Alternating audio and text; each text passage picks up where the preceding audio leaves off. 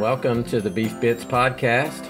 I'm Jeff Lehmkuhler, Extension Professor at the University of Kentucky, and I'll be your host for the Beef Bits Podcast. I'll be joined by colleagues and other guests to share general beef cattle management and production tips. I hope you enjoy the show, and be sure to provide us with feedback on whichever platform you might be listening with. Be sure to hit that subscribe button and give us your feedback on what you think about the content that we're sharing. Now let's get on with today's show.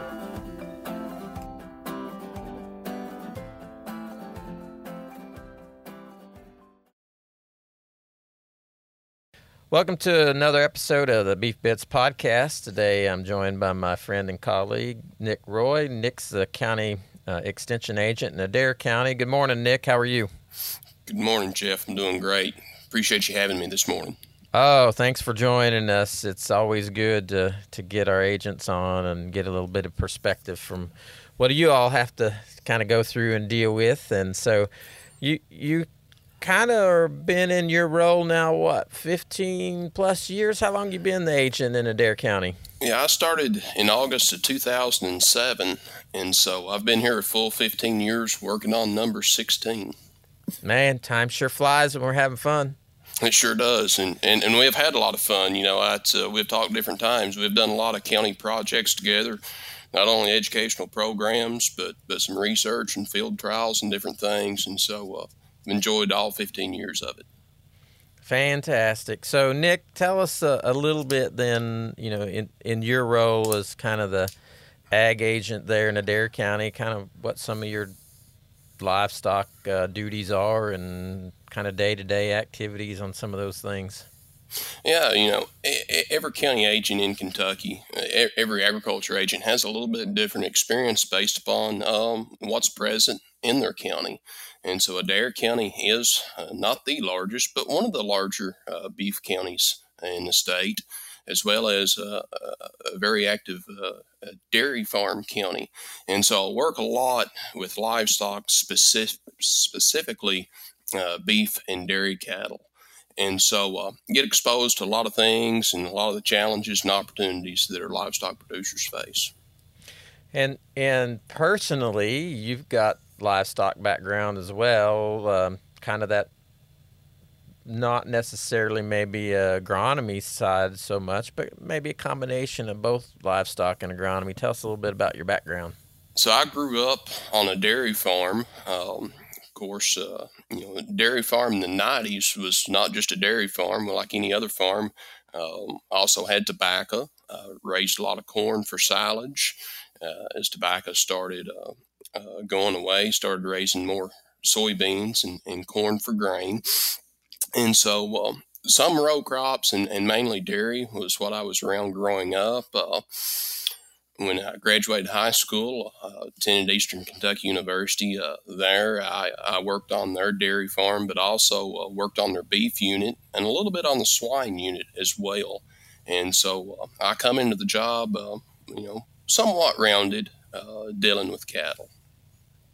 So transitioned a little bit in the last few years, right? Probably got a little more beef experience in the last 8 years or 10 years or so as you guys have started your own beef herd with your brother, right? Yeah. That's I get to talk about cattle all day most days, and then enjoy them when I get home. And it's you know, it's helpful. Obviously, like any other cattle farmer, I enjoy working with cattle, but at the same time, it does sort of gets me away from meetings and different things, and so it's a little bit of a mental break for me as well.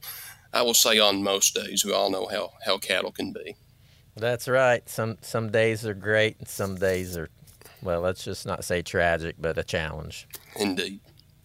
So, you know, in our discussions a few years ago, it seems like it was just yesterday, but it's probably been a couple years ago, you had reached out about an idea that you had looking at some ear tags, and I'm just kind of curious as to how this question came to be in kind of your thought process, and then why you thought this needed to be looked at and addressed. You know, cattle identification is something I think all cattle farmers struggle with, and typically the first point in the conversation becomes is, what's an ear tag that will stay in? Of course, ear tags are not the only option for identification, but they're the most simple, somewhat easy, most common method of identifying our cattle. And so, the conversation goes, which ear tag stays in, and that is different for every farmer you ask. There probably tends to be a tendency to lean toward one-piece ear tags, but some farmers find different ear tags that stay in better. So everyone can agree, what ear tag maybe works best for them.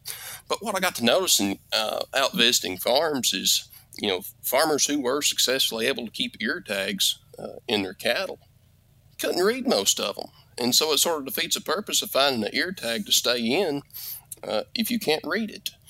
And, you get to looking around. Everybody uses a lot of different colors of ear tags.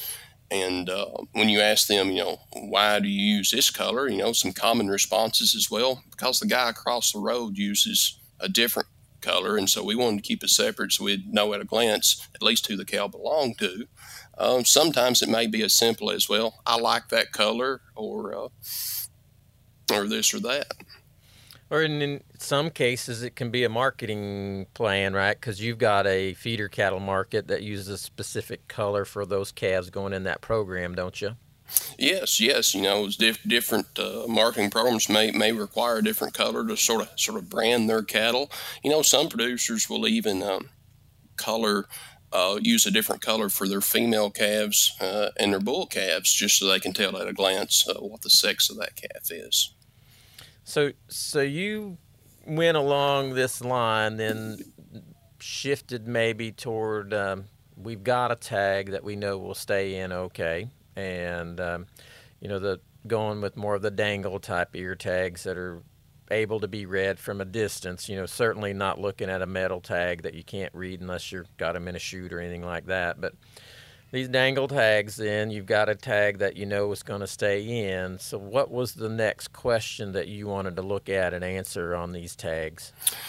So what I wanted to do is I wanted to be able to take one brand of tag, and I ended up choosing the Z tag. That seems to be used frequently in our area.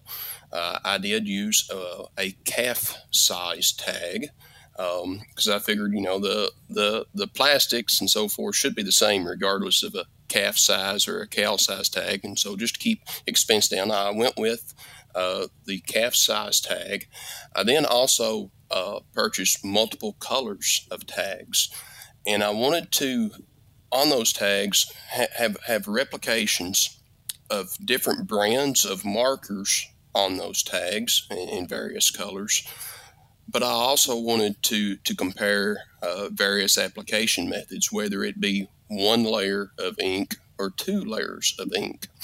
As I started talking to farmers about this little project I was putting together, of course, everyone had different options and different ideas of be sure to try this brand of ink or that brand. I had someone ask me, well, are you going to include a Sharpie marker in your test? I said, well, I hadn't thought of it, but that's a great idea. So we included the Sharpie marker, and then had someone mention utilizing some engravable tags as a test in the study. So we ended up with a handful of different brands of markers in addition to the engravable tags and using a Sharpie marker, which is not intended for use on livestock tags.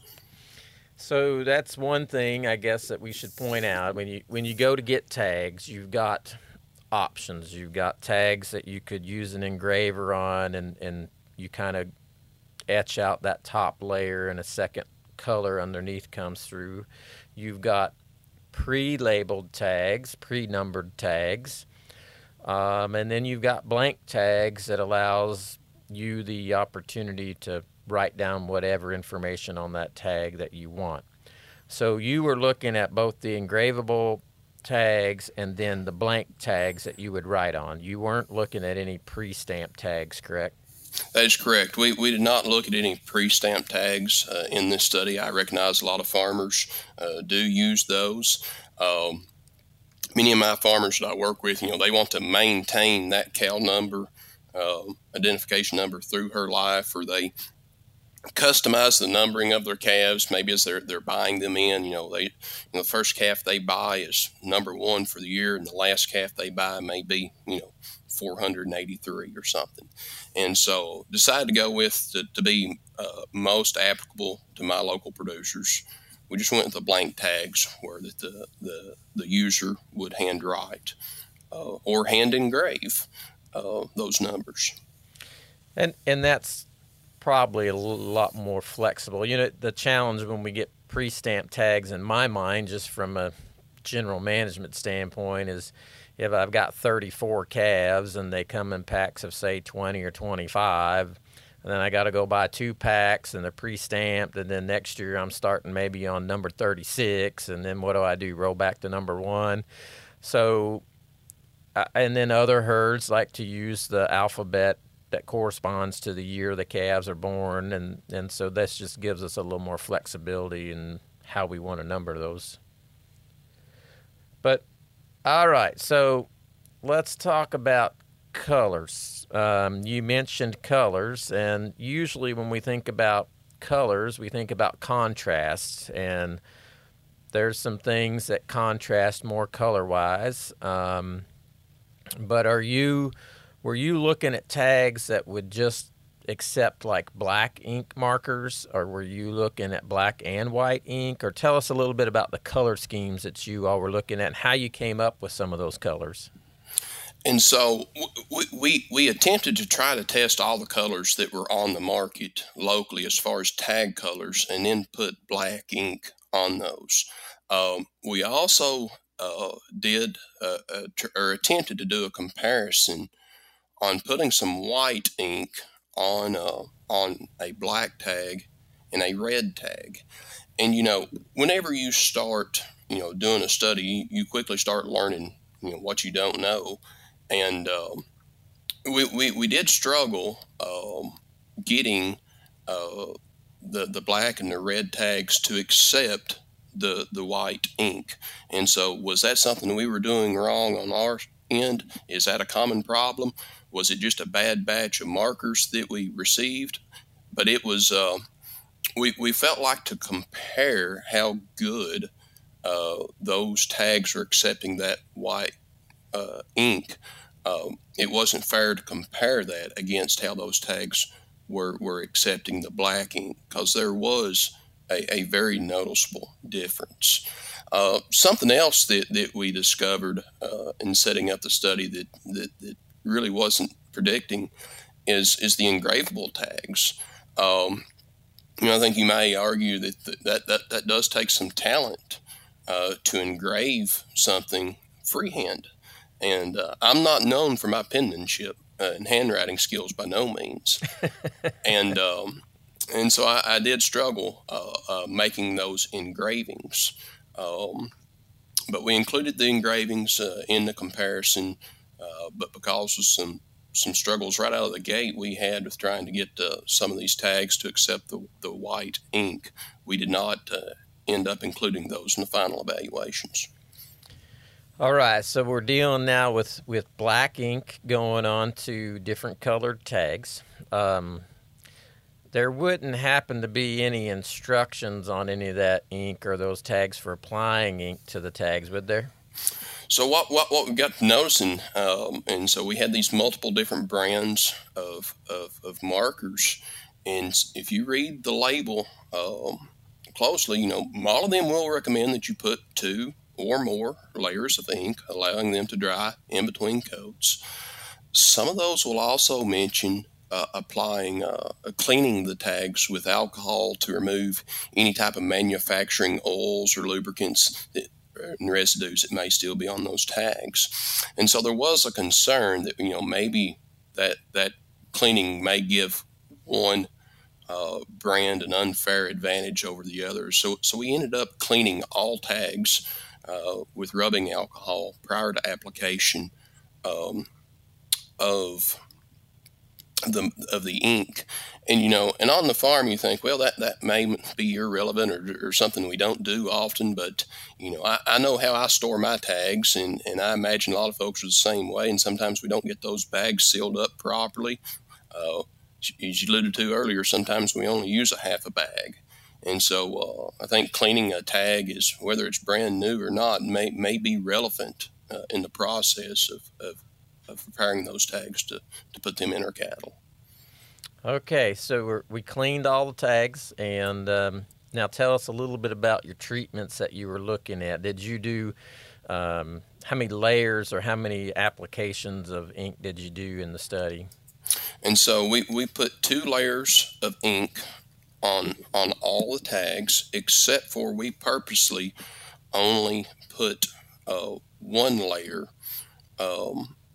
with one particular brand of ink, because we wanted to not only compare brands, but in one set of tags, we wanted to be able to compare 1 layer of ink versus 2 layers of ink within one brand.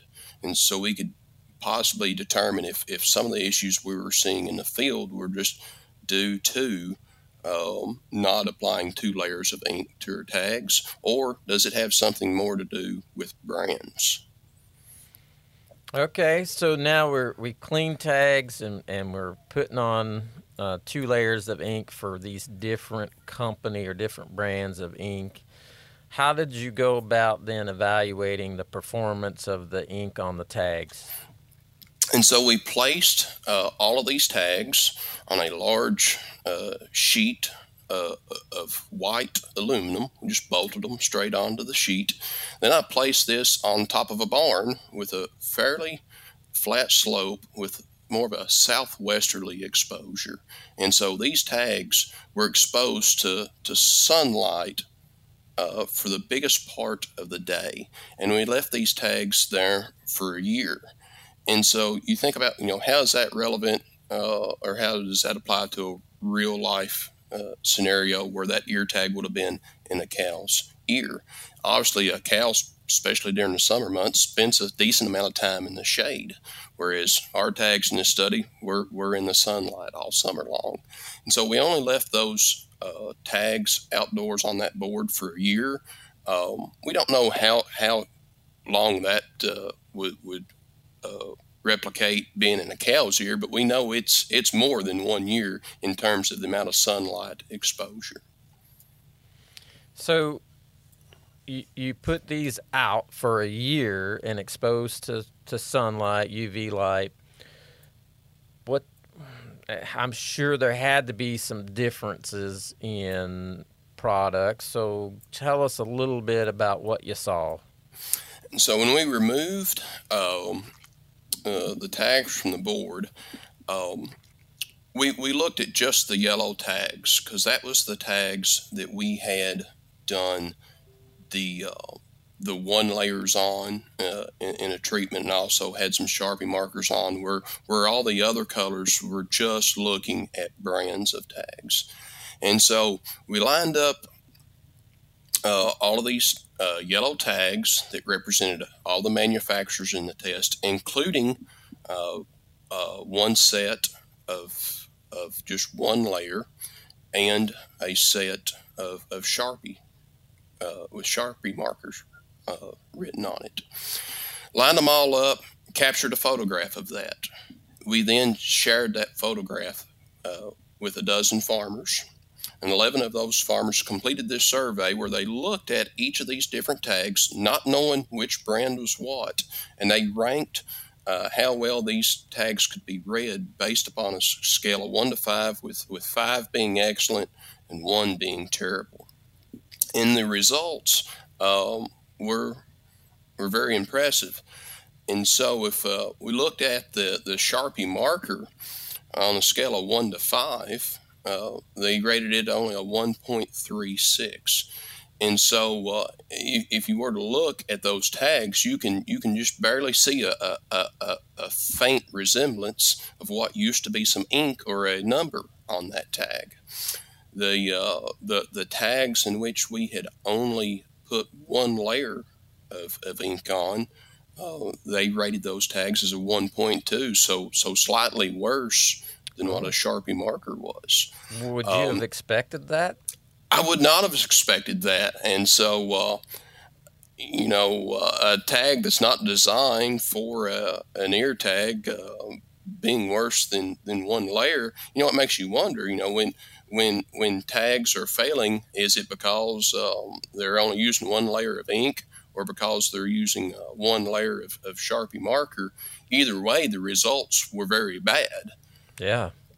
Permanent marker being better than the ink. I mean, that ink, when we put it on out of those markers, usually is pretty thick. So that does kind of surprise me that there really wasn't any difference between a Sharpie marker and that. Was that constant across the brands of ink on one layer? Remind me again, was it? Okay, right. And so this is where it gets interesting, Jeff. And so if we then look at all the brand names of tag marking ink that we used, all of those brands performed very similar. And so the range was 4.2 to 5 is how the farmers rated the ink on those tags, except for one brand. One brand only rated a 2.7 with 2 layers of ink. And it just so happened that brand that rated poorly with 2 layers of ink was also the same brand that we had tested with only just one layer. Oh. And so if you remember back in our discussion, we were wondering, is this a brand issue or is this a layer of ink issue? Based on our study results, we were seeing a little bit of both. We saw a particular brand that was so common in my area that does not perform well with 2 layers of ink compared to other brands. And then obviously with only one layer of ink, it performs very, very poor. That's so.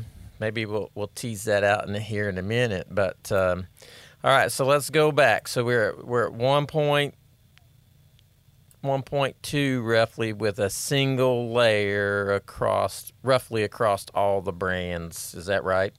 It's a 1.2 across one brand. One brand. That's right. Okay. All right. So, and that was the brand that did not perform very well with two layers. So let's jump back then with 2 layers and thinking about that 2 layers. One brand was 2.2. Or one brand had with 2 layers got a 2.2, and the other ones were over 4. The 2 layers on the brand was 2.7, and the rest were 4.2 or above. Oh, 2.7. Okay. So we're saying significant decline in readability for one of those brands. Correct. And this is just all on the same color. All on the same color. And with that same color, we also, compared the engravable tags. And so, the engravable tags were yellow. When you engrave them, it revealed a black layer. And farmers scored those tags just slightly lower than the other brands of ink at 2 layers. And so where all the other brands scored 4.2 or higher, the engravable tag just scored 3.7. And so, I go back to earlier some of my penmanship. And to be more specific, when you start engraving that, some of your edges get just a little bit raggedly. And even when they're brand new engraving, with my engraving skills, they still sort of look shaggy looking. And so, I don't know if that was the issue, if the difficulty they had reading those was just my fault because of my engraving skills or something else. But it's something to consider, if you're thinking about using engraving tags. I often have my wife write my ink ear tags because she can write better than I can. I would probably need to get someone else to engrave my ear tags for me if I was going to use those. Did you write the numbers like on the tags with ink and then trace that, or did you just go and freehand it? I did freehand it. I tried to be as consistent as I could. And I did, it wasn't just looking at one tag or looking at the same number across the same treatment. I had a group of 4 numbers that I repeated with every treatment. And so, pull up the example. Yeah, so that's a good point. We're trying to be consistent when we're writing those numbers, so that when we're looking at it and evaluating, everybody's looking and evaluating number 4, number 9, whatever it might be. Right. So the numbers I chose, I used 549, 368, 308, and 217. And so if you think about some of those numbers, a 3 and an 8, those can be mixed up and confused very easily. Sometimes a 7 starts to fade and looks like a 1. And so I was trying to repeatedly write numbers on these tags that we can often have issues deciphering once they start fading a bit. And did you do more than, let's talk about that. Was this just one single tag with one single company's brand of ink, or did you have multiple tags repeated so that it just wasn't a single tag? I had replicated treatments, and so each color and each brand of ink had 4 replications.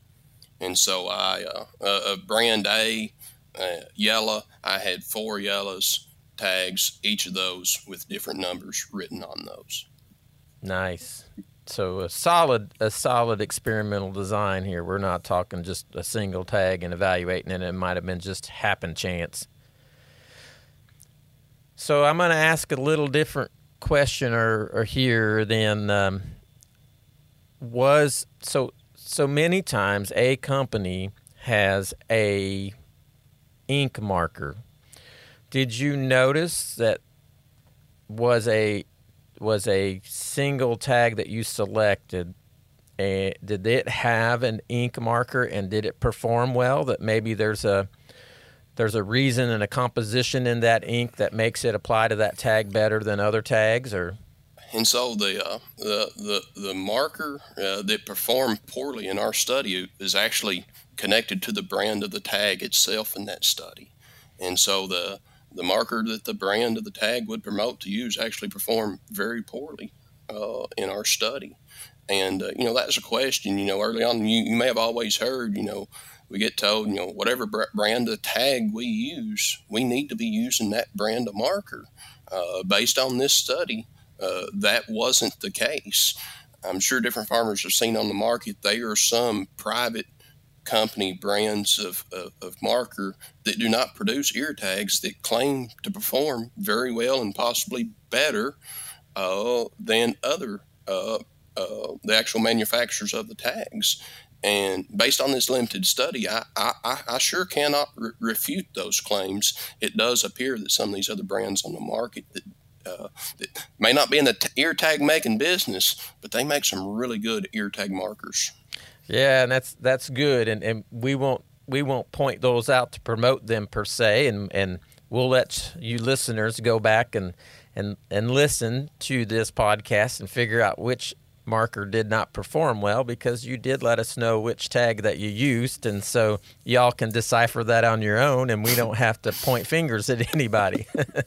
Fair enough. But what has it done? You had producers come in and evaluate this, and then I'm sure you've shared this in one of your county meetings. What has it done, or what have folks kind of taken away from this study that you shared with them? What I hear frequently now, it really drives the point home of, the job of making up ear tags does not occur chute side. That's a job that needs to be done beforehand. As I mentioned earlier, I often get my wife to write those ear tags. And, I need to work on that the day before I'm going to work cattle and get all of those prepared in a clean environment where I can keep the tags clean while I'm marking them, and also get 2 coats on them and get it well dry before it goes in the cow's ear. Other discussions coming to is, really thinking about colors. And we haven't, we still can, but we haven't took all those color tags and done an evaluation with those quite like what we have with the yellow tags. But there's some pre-existing data that really hones in and tells us what we want to know in terms of how does color affect our readability on these tags. And so there's actually some researchers who have developed what they call a contrast value and relationship.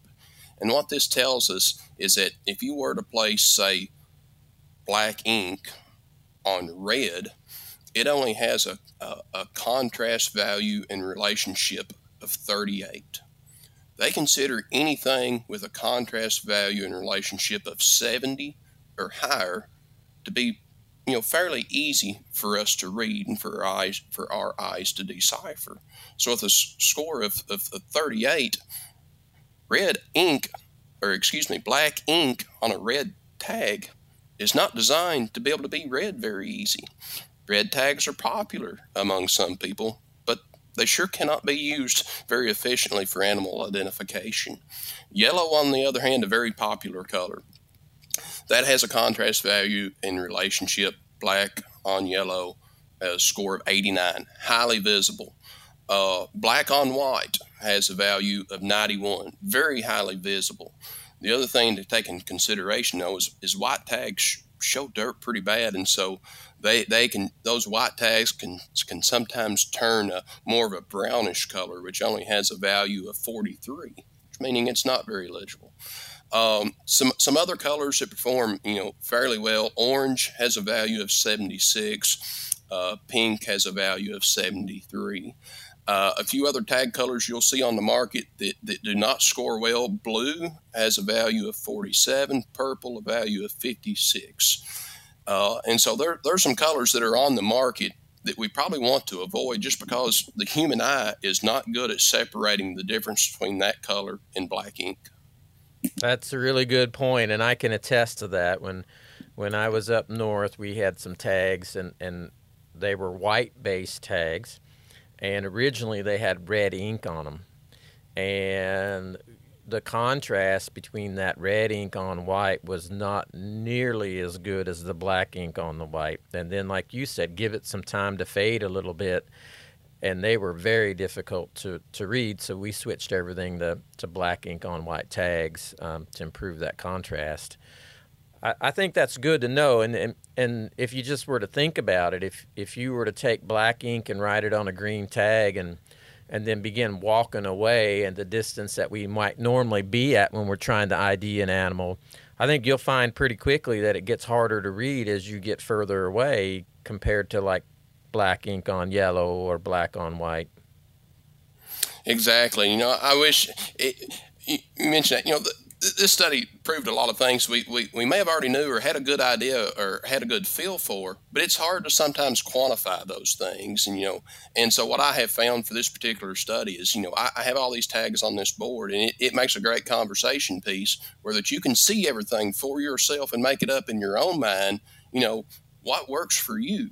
Because, we all have different vision levels, and so sometimes something works better for one person than the other, but there are going to be consistencies. What's better is better, and what we can read today, my eyesight, it's not better. It's not as good as it was 10 years ago. That changes over time. That's a really good point. So let's sit back then and let's think about what you learned and what you found out, and maybe can you give us some recommendations that you might share with some producers in regards to thinking about tags, both from let's just say even a short-term application where maybe we're weaning calves in 45 days and we're going to sell them versus maybe a replacement heifer that we're going to tag and keep in the herd for some time. Right, and I think the first thing that comes to my mind is a feedlot tag. A lot of folks purchase feedlot tags because they are more cost efficient, at least in the short term. We got to keep in mind, what are they called? They're called a feedlot tag. They are designed for short term use. If you're only going to be feeding the calf for 60 days and then selling it, that feedlot tag is likely to stay in and last as long as you need it to. Versus if it's a group of heifers, that we're going to be retaining. Oftentimes we see just observe those feedlot tags, tear quicker, or sometimes they want to fold up or roll up, and so they'll remain in the ear, but because they lose their proper shape, they cannot be read. And so, using the appropriate tag is first and foremost important in its use. Then think about, as I've mentioned earlier, using a clean tag, using adequate layers of ink, and also tag placement. We talk about losing ear tags and those trouble, and a lot of that goes back to ear placement and getting right in the center of the ear and some of that tougher cartilage, so that tag has some good structure around it and be less likely to be tore out or fall out. But also to be able to keep it closer to the head and to the ear itself, so it's less likely to get hung on something.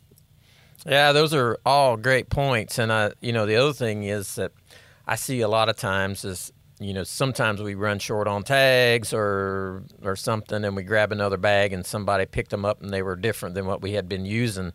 So making sure we've got the right applicator for those, particularly when we're doing button type tags, to make sure we're using the right applicator and that button gets pushed all the way through and gets seated, because you'd be surprised at the number of tags I've seen fall out simply because they didn't get pushed all the way through and they got seated incorrectly, and then the male part just falls right out. Yep, it's discouraging, defeats the purpose, but it's easy to do. We see a lot of versatility in some of these tag applicators. Sometimes we can go across brands, but in some scenarios, one important difference is the length of that pin in that applicator. And you can oftentimes change out those pins, but if you use too short of a pin with a particular tag, then you get into the problem you just described. We just do not get that button closed up completely. Yep. All right, Nick, this has been fantastic, and I think it's been enlightening to just think about that there can be differences in what we can visualize color-wise, and that there certainly can be differences in ink brands that are out there and how they will hang on to those tags and be visible in the long term. Any other last kind of recommendations that you might have for folks when they're thinking about ink on these ear tags and going about application-wise? Don't think I do, Jeff. You can wrap her up. Awesome. Nick, we appreciate you sharing what you learned on this study. It's really kind of one of the only ones that I know that's really looked at all these different kind of brands of inks and tags and readability, so we appreciate you doing that. And I think it's fantastic that you took a question that you get routinely from producers and you went about and answered it, so we appreciate you doing that. Sounds good. Appreciate all the work you do to help us out as county agents, Jeff. Thanks, Nick. Well, this has been Nick Roy, the Adair County Extension Agent, and we appreciate him being on with us on the Beef Bits Podcast this week. Thank you for listening to this session of the Beef Bits Podcast. I hope you found today's episode informative and that it added to your knowledge of beef cattle management. Be sure to subscribe to be notified when the next episode is released. And if you haven't listened to the previous sessions, be sure to go check them out. For more information on beef cattle management tips, stop in and see your local county extension agent. If you have questions, you can also send them to us, and we'll be happy to reply as soon as we can. Take care, and we look forward to seeing you in the future.